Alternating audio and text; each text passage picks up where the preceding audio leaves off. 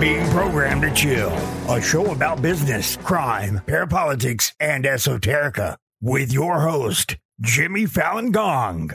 This is episode 40, Imperial Japan Part 10, Spikelopedia Part 3, The Many Identities of Nisho Inoue Part 4, or Part 4, The Jailbird, Imperial Advisor, Kuromaku, and Skibe. Today I'm recording from the outer grounds of the Imperial Palace. When we left Nisho Inoue, he had just been sentenced to life in prison for attempting to assassinate upwards of 20 of the top leaders of the country. He served his time in Kosuke Prison in Tokyo. Like many prisons, Kosuke Prison employed its inmates in menial labor. Specifically, they had inmates folding and assembling envelopes. Inoue quickly realized that the repetitive nature of folding envelopes allowed him to enter samadhi, which was said to be a higher state of consciousness that can be cultivated through spiritual practice. Also, while he was in prison, Inoue joined the prison haiku club, though he was discouraged at his lack of skill. Inoue was never a far-right theorist or writer, though he did spend some time thinking about these things in prison. Inoue reflected on the differences between the political left and right in Japan. As he saw it, the key difference between these two was the Emperor of Japan. Both groups wanted social reform. Both groups may even agree on a lot of the same obstacles standing in their path, but they would never arrive at the same location precisely due to the Emperor. When I first read Inoue's analysis, I thought it sounded stupid, but then, as I thought about it, I think he's actually right in a way. I mean, let's get into the rest of Inoue's life to see why. While Inoue was in prison, the Niniroku Jiken, or February 26th incident, occurred. And while I wouldn't put that much stock in this comparison, it is kind of like if the beer hall push was actually serious. The February 26th incident was the largest military insurrection in Japanese history. It was launched by the aforementioned Kodoha, the Imperial Way faction, against the Control faction. The rebelling officers attempted to pull off a hard coup d'etat. Their goal was the Showa restoration, just like Inoue wanted. The similarities were not lost on the February 26 plotters. They actually included free Inoue as one of their goals. And of course we know that Inoue had been in communication with them prior to launching his attacks. The rebelling officers killed several high-ranking leaders. They took over the army ministry and Tokyo PD headquarters, but ultimately the whole thing failed due to Emperor Hirohito's opposition. Emperor Hirohito ordered the rebellion to be put down, and when a group is specifically dedicated to having the emperor seize power, and he says no, there's not a lot of places you can go from there, right? By the way, interestingly enough, a lot of the tension in this whole situation was something I haven't exactly outlined, that basically the Imperial Way faction was also kind of partial to Hirohito's brother, Prince Chichibu. And there was kind of a song and dance, kind of a interplay, like a subtext, that they kind of wished that Chichibu would come to power. And so they probably wouldn't have dethroned Hirohito. They wanted Hirohito to be the ideal that they built up in their heads. But there is this element of Hirohito engaging but keeping his distance from the Imperial Way faction for this very reason. And of course there's a huge amount of nuance and ins and outs that I'm leaving out. But very interesting, right? Long story short, if you try to pull off a truly serious coup d'etat and fail, it's kind of like bluffing in poker, you're pretty much done. And this spelled the end for the Imperial Way faction, which is not to say that they were not still influential. They absolutely were. And, as maybe you've guessed, the Japanese state tried to be as lenient as they could with these rebels so as to not provoke further incidents. The Imperial Way faction was absolutely put down in terms of seizing power, but many of their ideas were recycled back into the body politic. The Imperial Way faction, definitely lost, but many of their ideas of mystical allegiance to the emperor were not to disappear so quickly. This incident didn't just spell the end for the Imperial Wei faction. In some ways, it was truly like the coronation or the cementing of power for the Control faction. If for no other reason than because they forced the emperor to choose. He chose the Control faction. This meant that the faction that wanted war with Western Europe and America was now in control, rather than the faction that would have preferred war with China and or the Soviet Union. In a lot of ways, this basically set up World War II, arguably. And, again for reference, Yukio Mishima's amazingly morbid story, Patriotism, takes place in the context of the February 26th incident. It's still good if you don't understand the historical context. I would argue, like when I first read it, I didn't know about the February 26th incident. I was quite young also. But it's all the more interesting when you keep that in mind. It's pretty short, very interesting. I do recommend it. And of course I am, as always, massively oversimplifying things. Honestly, the February 26th incident deserves like a season-length treatment itself. But I'm focused on Inoue, right? So let's get back to him, still in prison.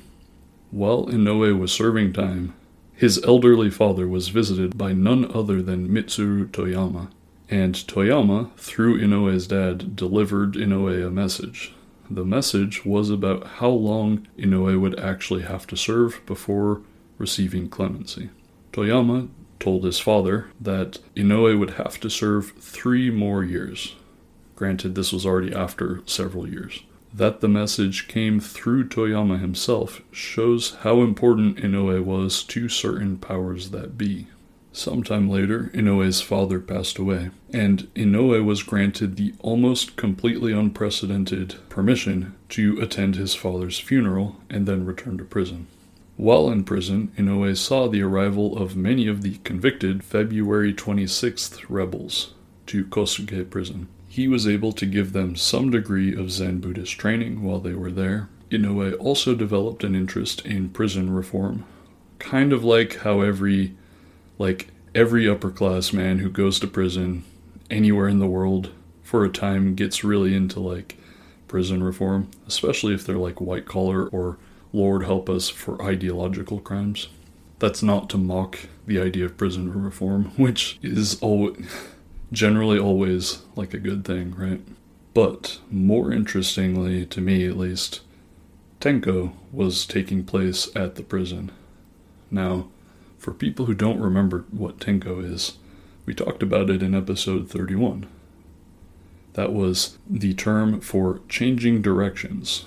Tenko was being practiced in Manchukuo when we were talking about it, though they also practiced it elsewhere. Historically, Tenko was almost always applied against leftists. And, like we talked about then, this was a lot of your lunch pail 9-to-5 type brainwashing. All beatings, imprisonment, social pressure. None of your fancy electroshock, experimental drugs, and tape loops, right? But reportedly, Tenko was quite effective anyway, which sort of underscores how much more is probably possible when you stack those more sophisticated techniques on top of it, right? Anyway, Inoue was not subjected to Tenko. No, the warden placed him in charge of running Tenko at the prison. So there are probably a couple reasons for this. First of all, we know Inoue was, among all his other identities, a spy. And we know that he had a trusted and privileged position at the prison. Second, Zen Buddhist priests in general were highly valued by the Kempeitai for their ability to convince prisoners undergoing Tenko to change their ways. Inoue was not necessarily the guy doing the beatings and drilling that Tenko generally consisted of.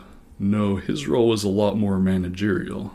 He was literally placed, being a prisoner himself, he was placed on a parole board to determine when prisoners undergoing Tenko were ready to be released. These were men who had violated the Public Order Preservation Act of 1925. I think we mentioned it. It's literally about thought crimes. So, Inoue being in that position, it's a staggering privilege for a man sentenced to life in prison for multiple high-profile assassinations. Like, imagine being a Japanese communist who is imprisoned for thought crimes and you're forced to go through a bunch of brainwashing sessions, and then a guy like Inoue is in charge of judging your sincerity.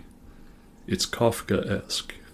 Reportedly, Inoue was actually a hard-ass on these parole boards, and he never approved any Tenko candidates for release.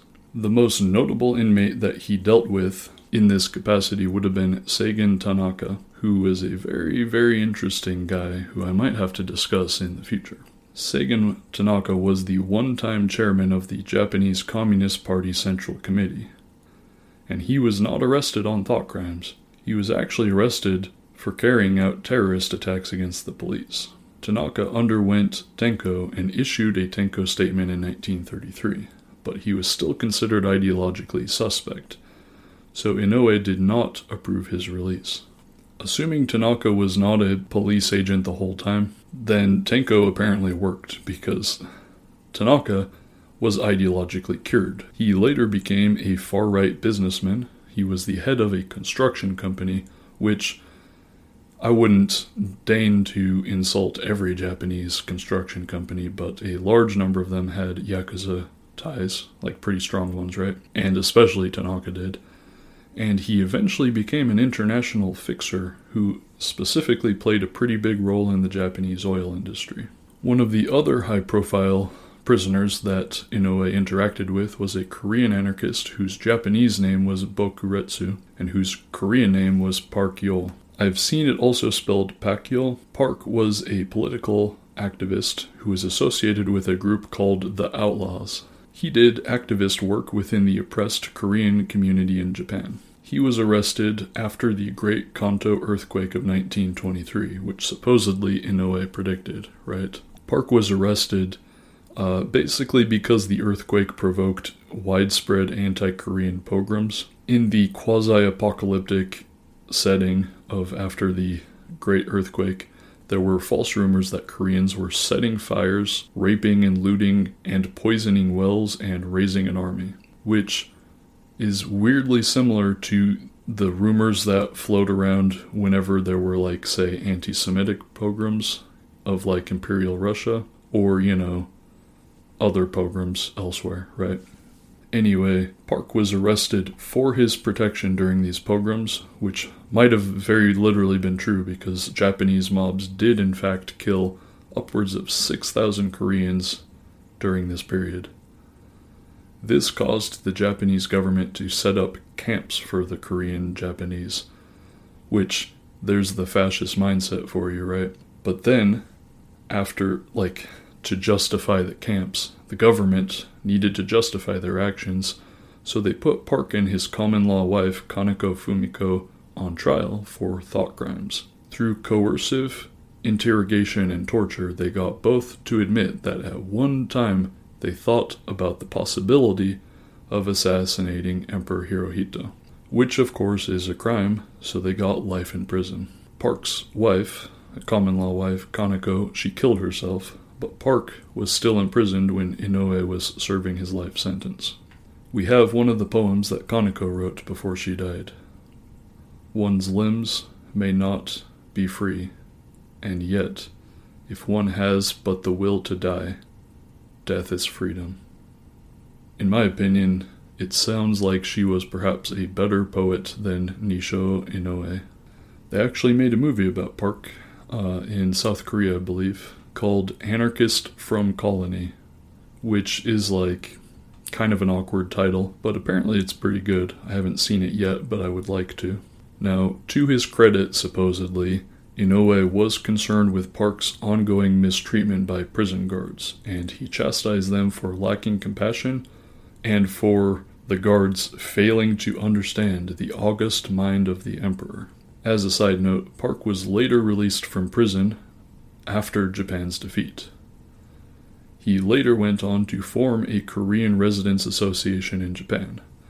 Eventually, he returned to Korea. From there, it's not super clear what happened to him. One story has him being taken prisoner by communist forces, and then Park choosing to convert to communism, which certainly sounds possible. But according to Seigen Tanaka, the far-right Yakuza-affiliated political fixer, who we should not necessarily trust on this, and I looked it up. As far as I can tell, he is the source, for this claim. I couldn't find a lot of sources on what happened to Park other than just Tanaka, but Tanaka says that Park was accused of being a South Korean spy and shot in the DPRK in 1974. I have major doubts as to whether that's true, simply because it's only Tanaka saying it. So maybe we'll never know. Maybe some listeners know some sources. I would love to find out.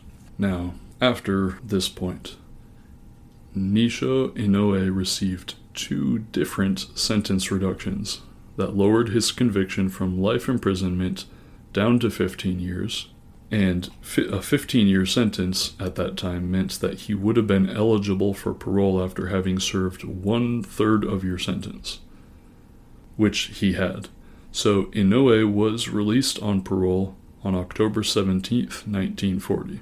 The occasion was to honor the mythical 2600th anniversary of the founding of the Japanese state. You would think that facing a life sentence and then getting out in 5 years would be enough. But it wasn't. On the emperor's birthday, Inoue received an unprecedented special pardon which rescinded Inoue's conviction altogether. It was the first of its kind in Japanese penal history, which meant that Inoue effectively and literally had no criminal record whatsoever. Let's keep that in mind, and we will return to that a little bit later. So, Inoue, he's out of prison. He's a free man.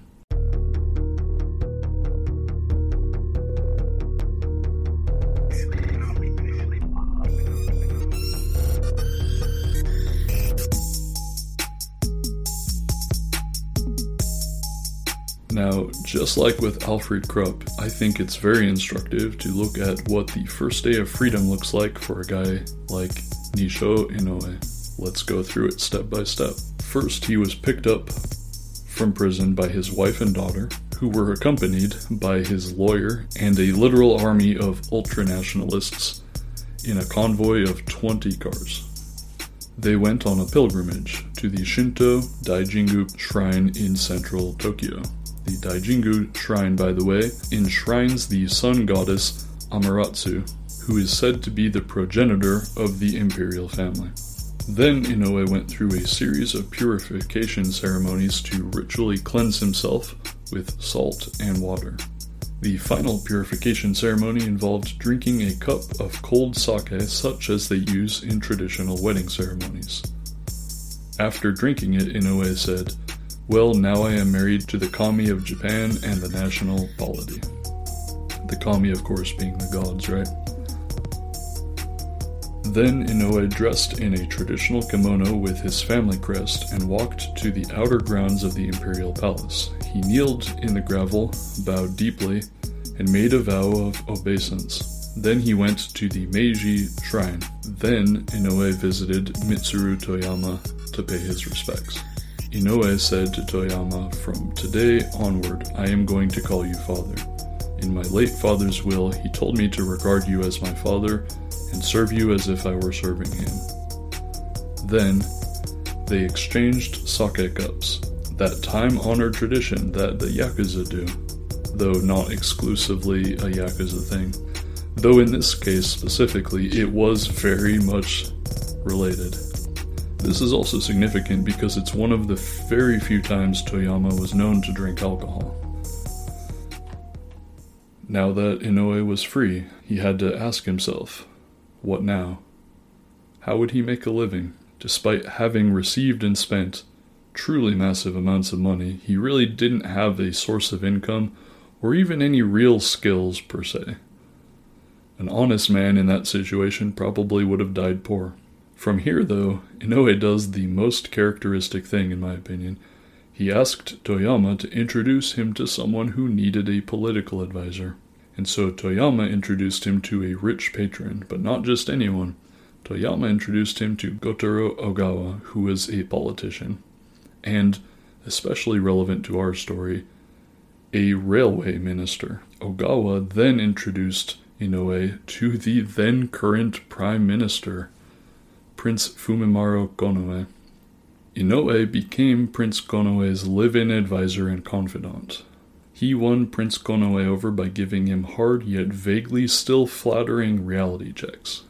Now this is very interesting because I've heard other people describe Prince Konoe, the prime minister, as like, I wouldn't say puppet, but like not truly in charge of the government, right? Like the generals and the cabinet arguably had a lot more control than Konoe.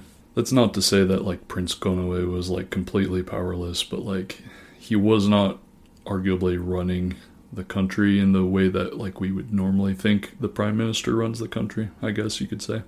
Now, Inoue later claimed that Konoe and Hirohito both wanted peace, but Hideki Tojo just pushed them into war, which that interpretation is not what I would call true or accurate, but it does reflect what certain sectors of Japanese society would later claim that was like the line after Japan's defeat in World War II, especially talking to like the Americans, right? Just dump everything on Tojo. Domestically, Inoue and Konoe did not agree on everything, and it seemed that Konoe used Inoue's perspective.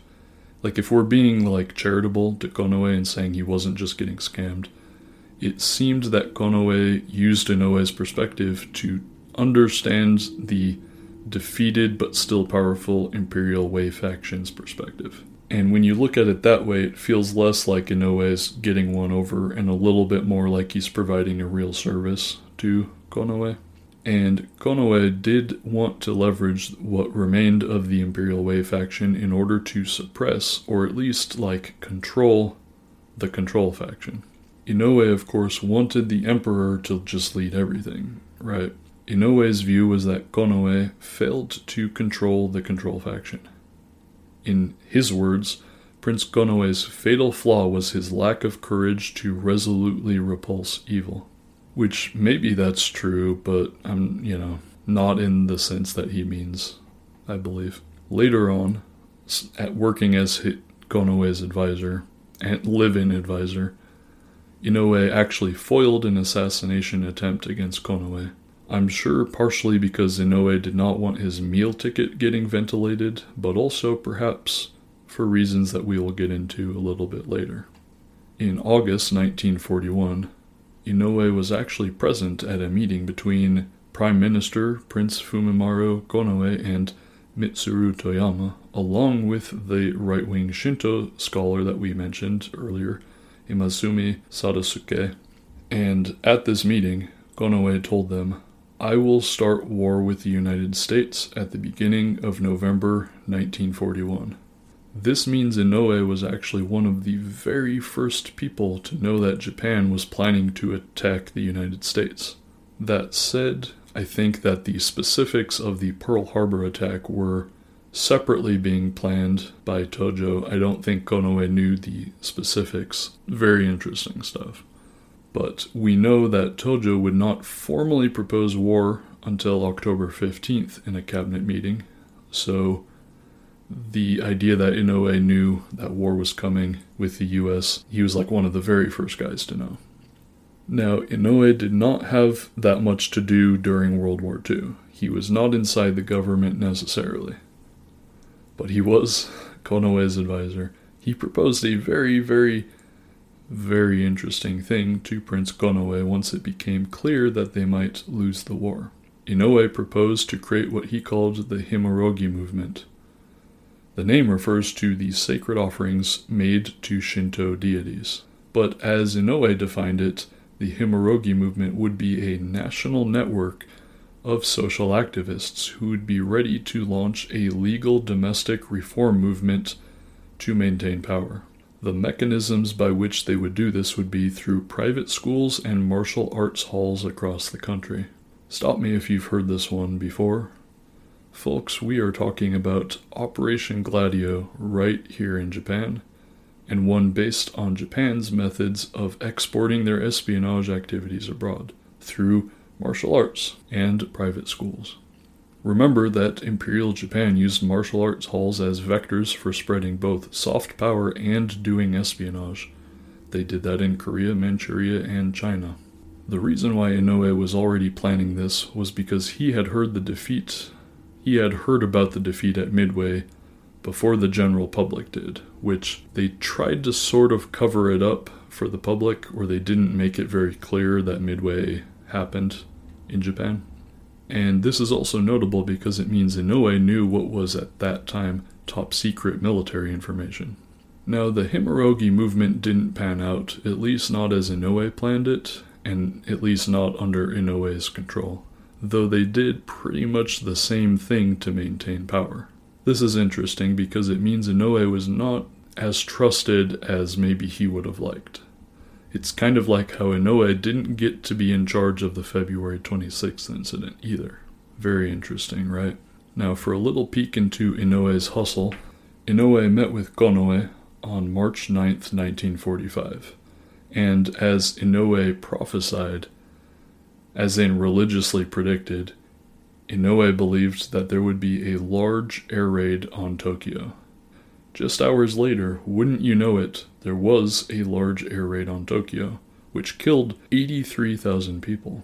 Inoue explains this as a important religious prophecy, though there is some indication that he just had the means to get advance warning, that the air raids were coming, right? He only predicted it a few hours ahead of time. After Japan's defeat, Prince Konoe learned that he was very likely going to be arrested as a Class A war criminal, so he drank poison and killed himself. Another meal ticket up in smoke. In winter of 1945, Inoue was summoned to the Daiichi Insurance Building, which was occupied by the general headquarters of the Supreme Commander for the Allied Powers, or SCAP. Inoue was wanted for questioning. He was not placed under arrest, and his first interrogation, I guess you could say, was by a British naval lieutenant. We actually have a transcript of this questioning, so I will read excerpts from it. This was British Naval Lieutenant Parsons, who said, "You're Nisho Inoue, correct?" Inoue said, "Yes, I am." Parsons said, "Mr. Inoue, I didn't request your appearance today in order to find out what you did before and during the war. We already know what you did. We know you were not only an ultra-right-wing nationalist, but the leader of a band of terrorists. In fact, it is a matter of common knowledge the world over that it was you who started World War II. There's no point denying it." Inoue responded, asking, "I'd like to ask a question, may I?" Parsons said, "Go ahead." Inoue said, "Just now you said that I was a right-wing leader. Now I may be a little bit clumsy, but I nevertheless regard myself as a human being. From where you sit, do I look like a bird?" Parsons said, "Mr. Inoue, no one has called you a bird." Inoue said, "Well, didn't you just call me a right-wing leader? Look, when I spread my arms, I don't have a right wing, much less a left. Badumch." Now, Parsons was just the first of a whole long series of interrogations. Inoue was sent to the International Tribunal, where he would go through 27 more interrogations.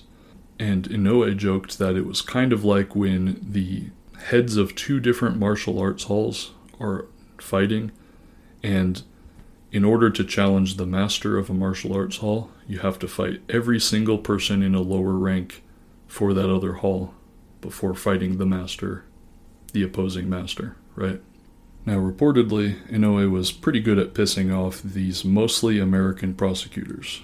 Inoue found that, as a general rule, British people were almost impossibly polite, and the Americans were rude. Inoue attempted to explain the imperial system to these foreigners, and specifically the love of the emperor. He compared Japan to an extended family, and that therefore true national body politics were not wanted or needed in Japan. He also got to expound endlessly on how the entire war was the fault of the Control faction, and that it was not according to the wishes of the Emperor or the Imperial Way faction. Which, as we've established, there was some truth that the Imperial Way faction did not want to fight the United States, or Britain, at least not at that time. So that sort of holds up, and then with the Emperor, there's enough ambiguity that sometimes they could get away with that argument, right? Among the different US and British prosecutors, Inoue became known as the genius of sophistry. In one of these transcripts, Inoue says, "I want you to indict me," which is pretty funny. Inoue could be that glib because through a quirk of history, he was uniquely innocent among that guilty milieu. He literally didn't do anything during World War II. According to Inoue, he ascertains the price that it took to avoid receiving a sentence from SCAP. He said that the bribe was around 10,000 to 20,000 yen. I don't know if it's true, but I would not be surprised. They didn't exactly end up prosecuting a huge amount of people anyway. SCAP did not prosecute Inoue, but they did impose a lifelong ban on him running for or holding public office. Interestingly, Inoue met William Flood Webb, who was Chief Justice for the International Military Tribunal for the Far East, though it is not entirely clear why he met him. Whenever a meeting like that takes place, I would not say it's a sure thing that Inoue was snitching, but it is well within the realm of possibility.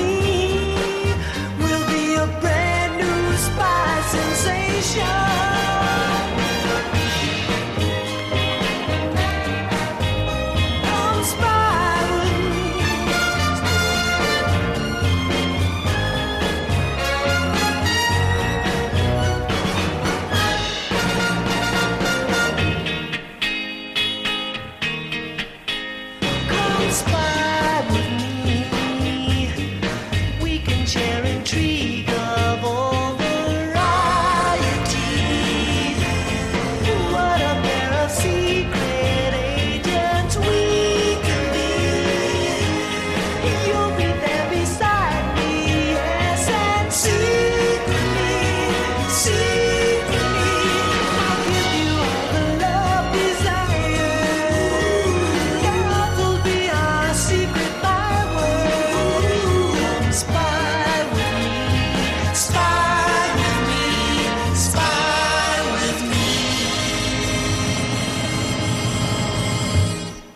So this episode is coming out after my premium episodes with Boyd Beaver, where we talk about the man Alexander Guterma, who was a bizarre con man who was tied to just about everything. But I would like to discuss someone connected to Inoue who has almost the same upbringing, who instead of becoming a con man, became a journalist.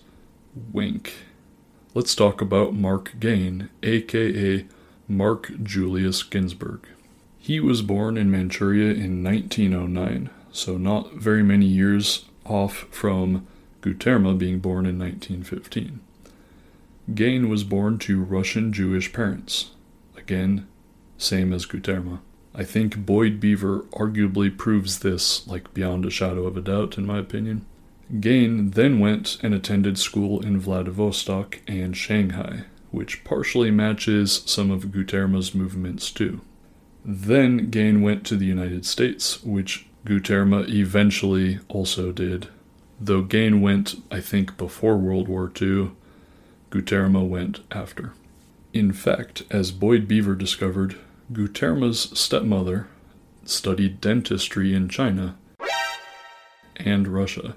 And Mark Gain's mother also was a dentist.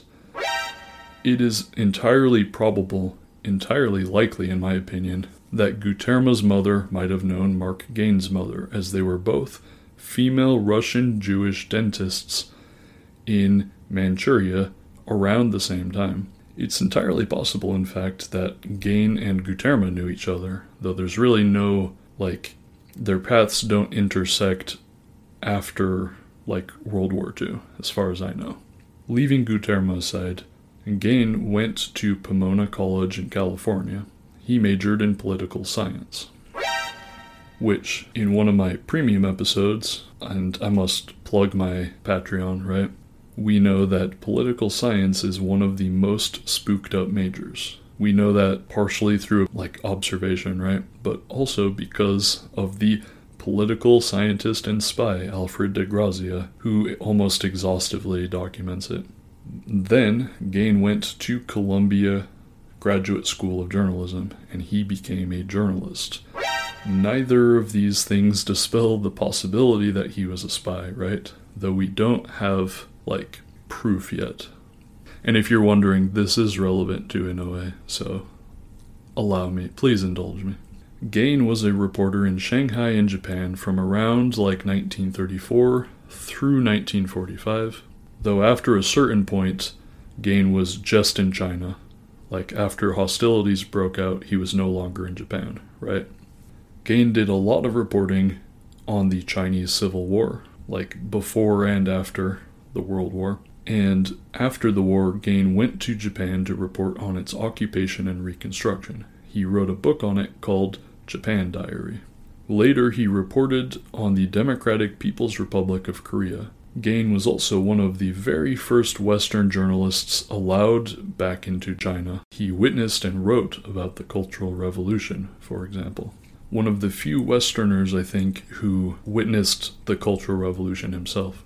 Now, Gain's reporting appeared all over, we're talking Time Magazine, New York Times, The Nation, especially the Toronto Star, which was his main employer for 30 years, and notably a Far Eastern Affairs journal called Amerasia.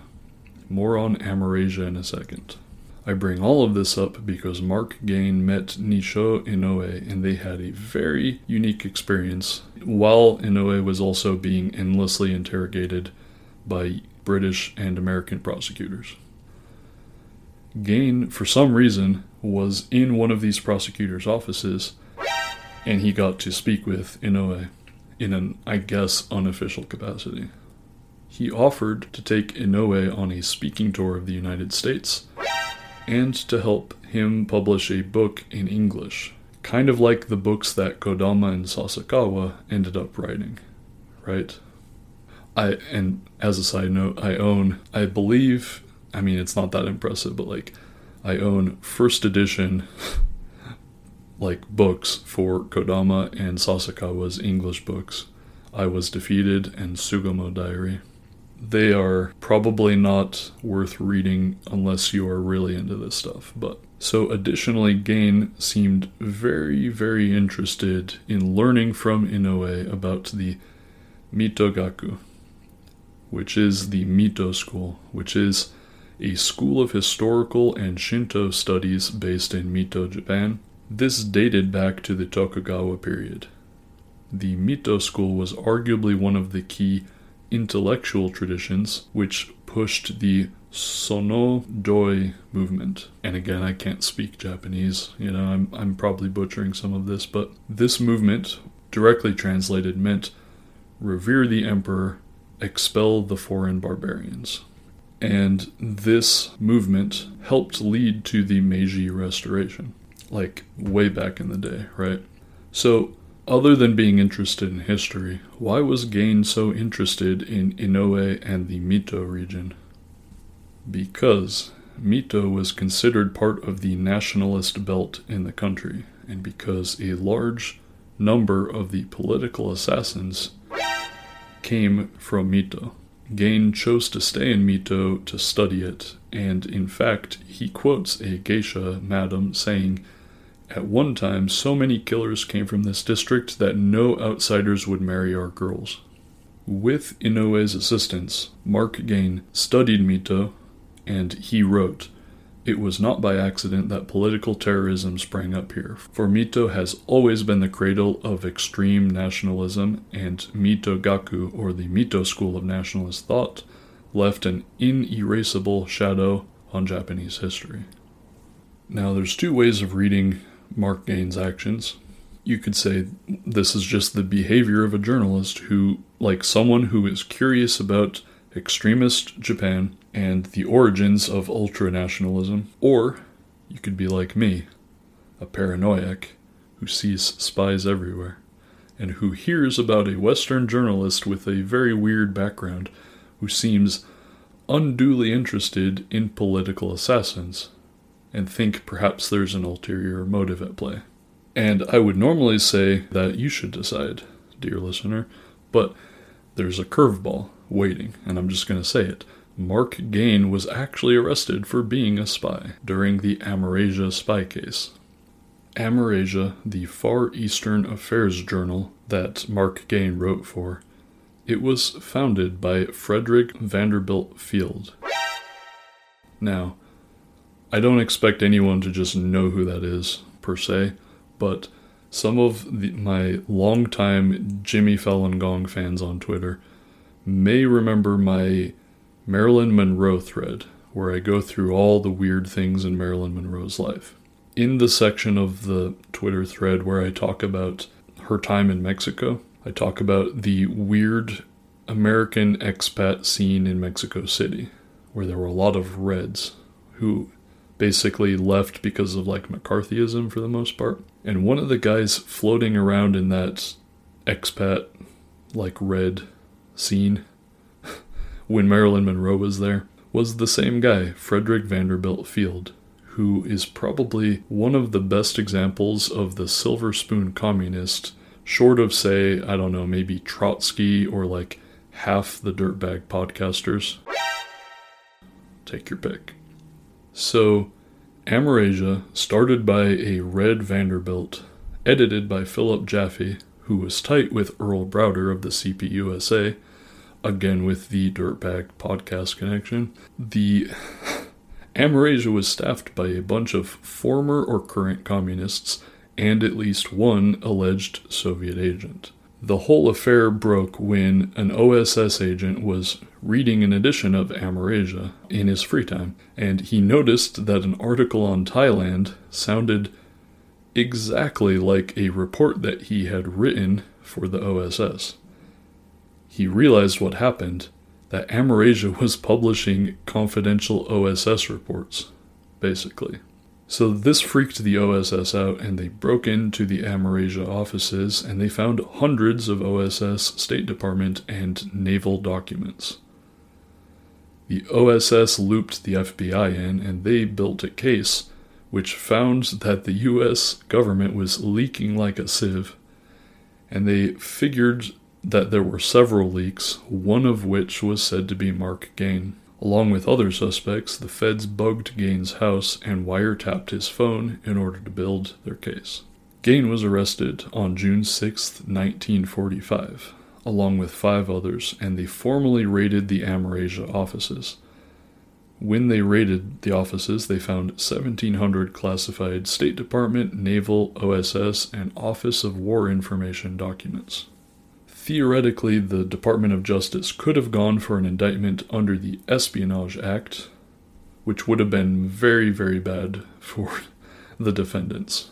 But instead, they knocked it down to the charge being unauthorized possession and transmittal of government documents, because they could not prove that the Amerasia people actually handed any of this information over to enemies of the state.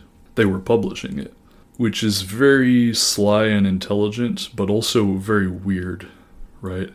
I mean, it was probably intended for, like, the Soviets, but it is technically kind of, like, covered in free speech if you publish it. The problem also was that the feds broke all kinds of laws in conducting the case.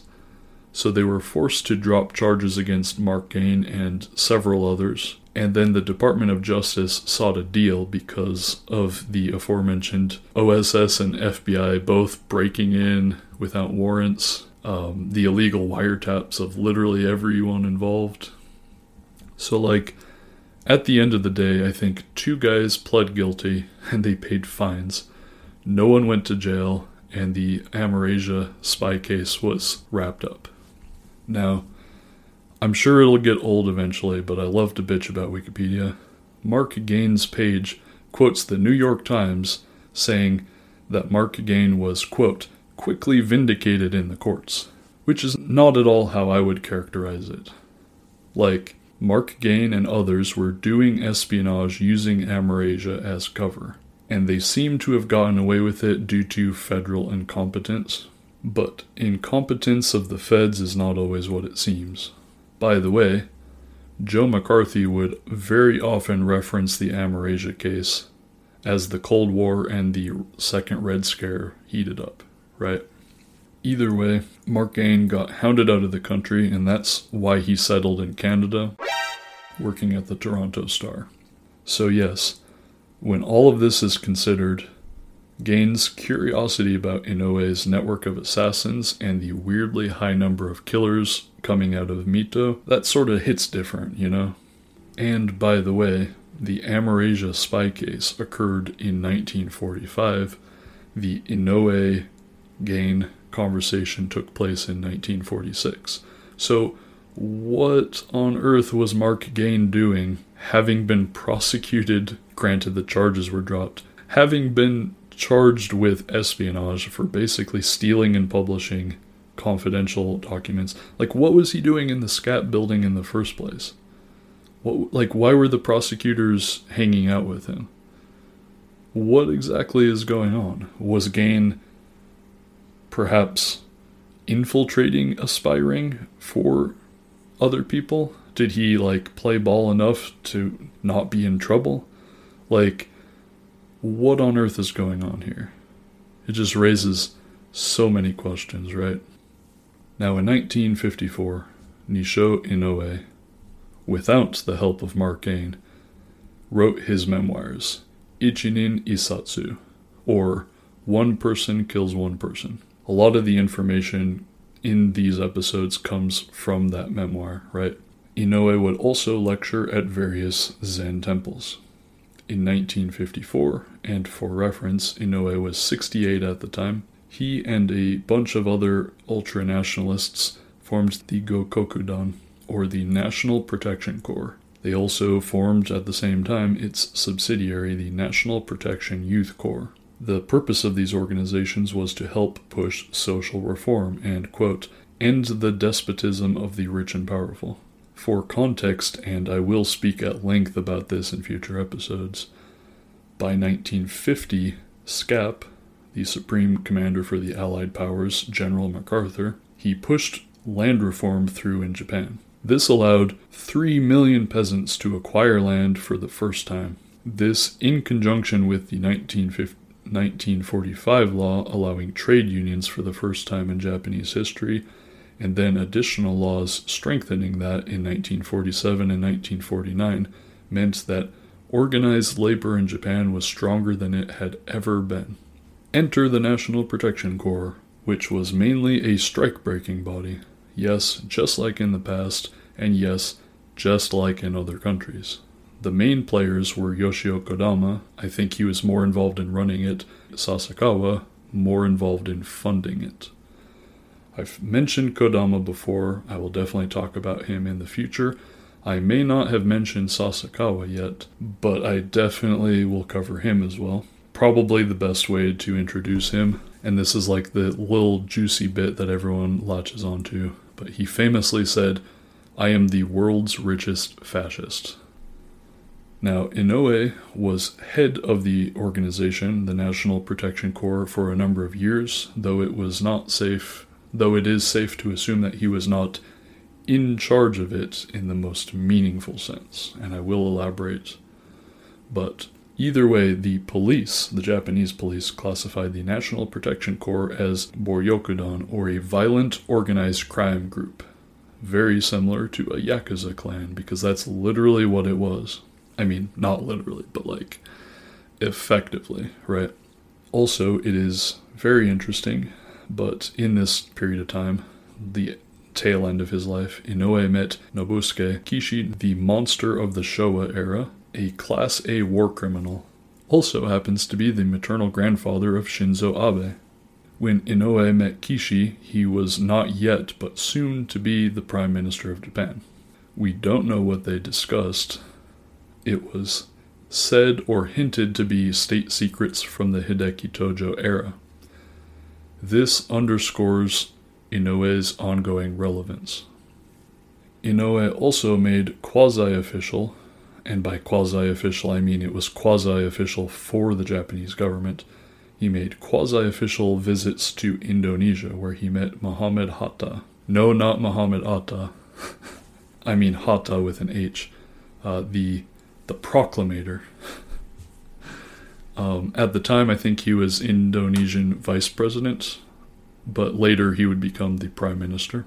And Inoue, there were like plans for Inoue to be living in Indonesia as sort of like an unofficial or quasi-official ambassador. But Inoue got diabetes and decided to retire instead.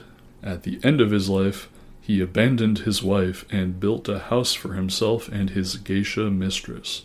He was a whoremongering lech, possibly his true identity. Skibe to the end. By the way, some people think that the English word skivvy comes from British and American sailors hearing Japanese women shouting skibe at them. Also interesting to note that it was an insulting, derogatory term for Japanese people, like among, I think, more of like the British, until it eventually died out. To this day, you can see a life-sized bronze statue of Nisho Inoue at the entrance to the Risho Gokokudan, the Zen Buddhist temple in Orai. Let's talk about what we can learn from a case like Nisho Inoue's.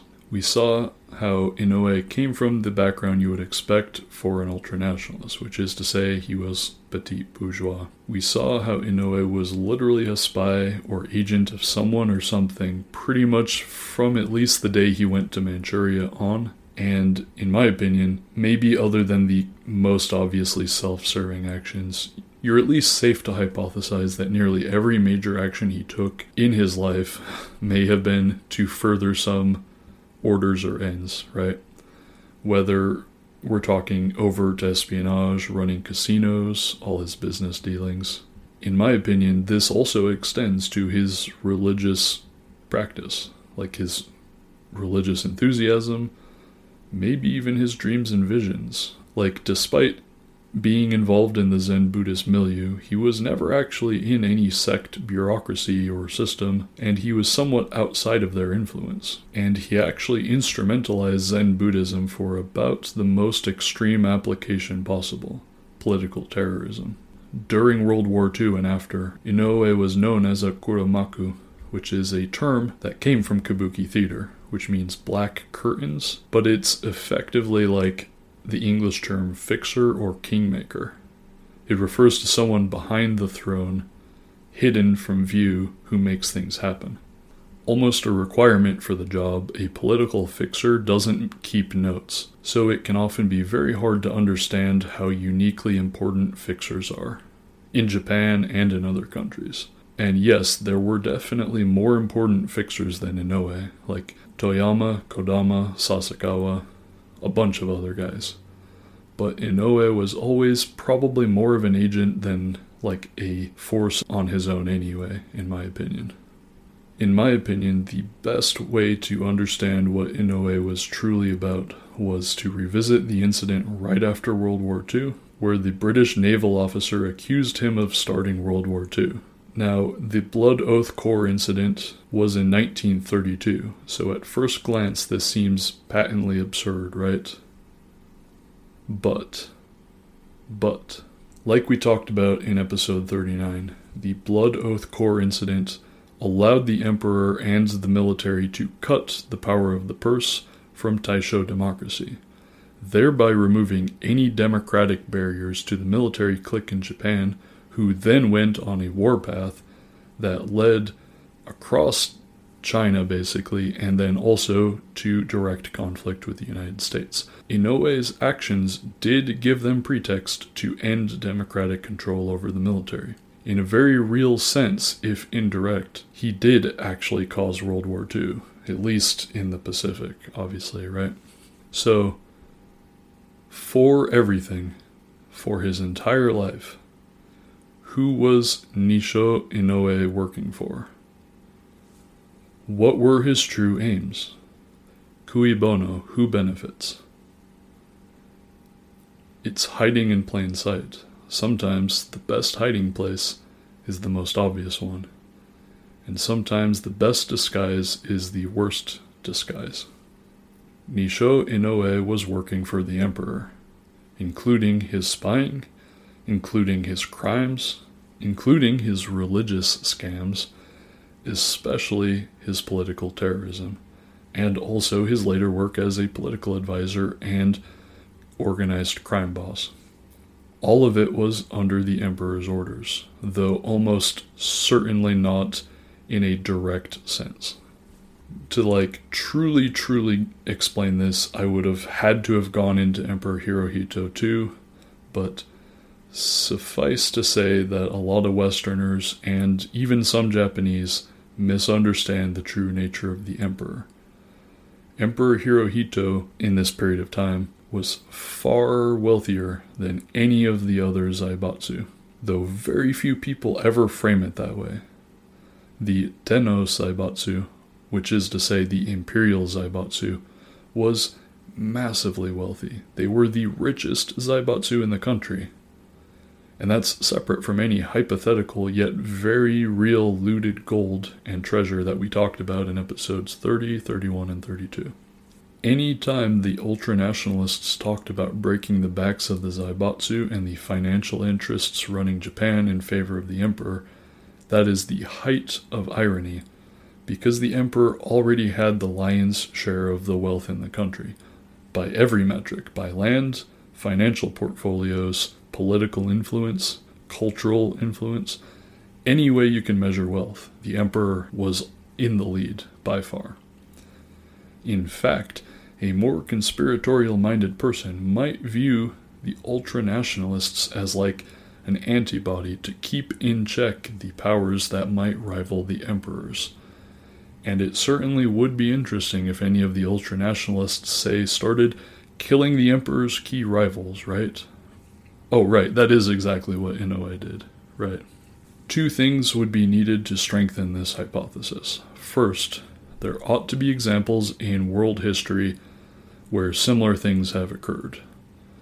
Like perhaps maybe the Okhrana, the Tsarist secret police. Like maybe if political terrorism for decades was secretly run by the secret police and they chose targets based on their opposition to the Tsar over any tangible political goals. That certainly would be an interesting example if that happened, right? Second, there would need to be evidence to suggest collusion between the emperor and the ultranationalists. Like, there would have to be, some sign that maybe Inoue was receiving something for his service to the emperor, like maybe like a completely unprecedented pardon for Inoue's crimes, bizarre, anomalously cushy jobs that just appeared without him really trying or needing to do anything. There would need to be evidence like that. This is just a theory, but it's pretty well fleshed out. We might, in fact, even know who was conveying messages from the emperor to Inoue. Or more realistically, it probably went to Toyama and Kodama and some of the other guys, then to Inoue. The guy that probably did this was Emperor Hirohito's cousin, the Marquis Tokugawa Yoshichika. Due to his noble status, he could meet with the emperor outside of the official time-consuming royal protocols, and also therefore not recorded, right? They could and did meet several times a week for years on end in the Imperial Palace gardens and laboratory because they were both botany enthusiasts. To strengthen this hypothesis, we would need to see if this Marquis, this cousin, were involved with any ultranationalist groups. And in fact, we do have evidence of that. The Marquis donated between $200,000 to $500,000 to fund a coup in 1931. He was also involved with the February 26th incident, and at no point was he prosecuted for his actions in either. We know that the Marquis and Inoue met at least once, and there is evidence to suggest that they met many more times than the one time that we have. To quote the scholar Brian Dyson Victoria, could this be the connection between the ultranationalists and the throne? Circumstantial evidence strongly suggests it, but frustratingly, we lack conclusive evidence. Unquote. Victoria, being an academic scholar, he does not say the emperor was behind Inoue's actions. He points in that direction.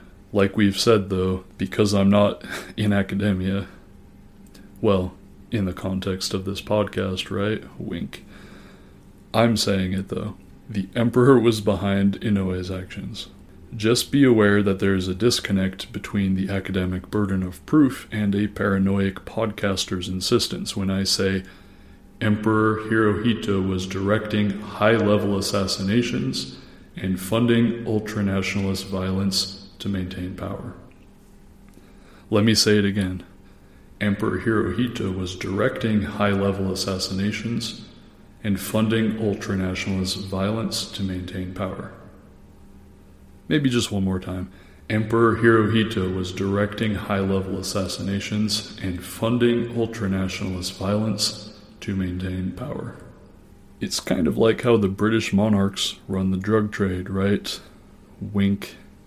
And lest you think I'm overstating the case just a little bit, let's look at the case of Hitoshi Motoshima, a member of the LDP, which is to say the Liberal Democratic Party of Japan. We will definitely get into the LDP, but they were the center-right political party that the US and Japanese establishment propped up, and they basically ran the country for many decades, right? Anyway, Motoshima, he was in this party, he was in the LDP. He was the mayor of Nagasaki. In 1988, during a city council meeting, and occasioned by the news of Emperor Hirohito's failing health, Motoshima was asked if he thought that the emperor bore any degree of responsibility for the Asia-Pacific War, right? The term for like World War II plus the conflicts in China, etc. Motoshima said, "If I look at the descriptions in Japanese and foreign histories and reflect on my experiences in the military, in the educational training of soldiers, in that regard, I think the emperor has war responsibility." Unquote. This caused a media firestorm in Japan. Motoshima refused to retract his comments, which I don't even think is like truly that fiery, like has responsibility for the war. Like that seems like pretty straightforward to me. Anyway, In 1990, Motoshima was shot in the chest at City Hall. By the way, if you look at coverage of this incident in the US, some people say that Motoshima was shot by a, quote, right-wing youth, unquote, as if you chalk that up to like youthful zeal and indiscretion or something. But no, the shooter was 40 years old, Taijiri Kasumi, and he was the leader of an ultra-nationalist patriotic group, like a small one called the Sane Thinkers School, which had ties to the Yakuza, as many of these ultra-nationalist groups do.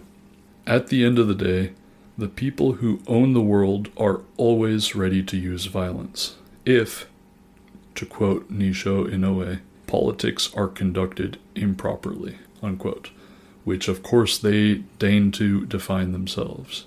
If people start doing politics improperly, which generally translates to good wages and a social safety net, much less, God help us, any sort of socialism, they will use violence. Oh, also, if you think that the current emperor of Japan is just a figurehead, just like in Britain, well, I have some real bad news for you.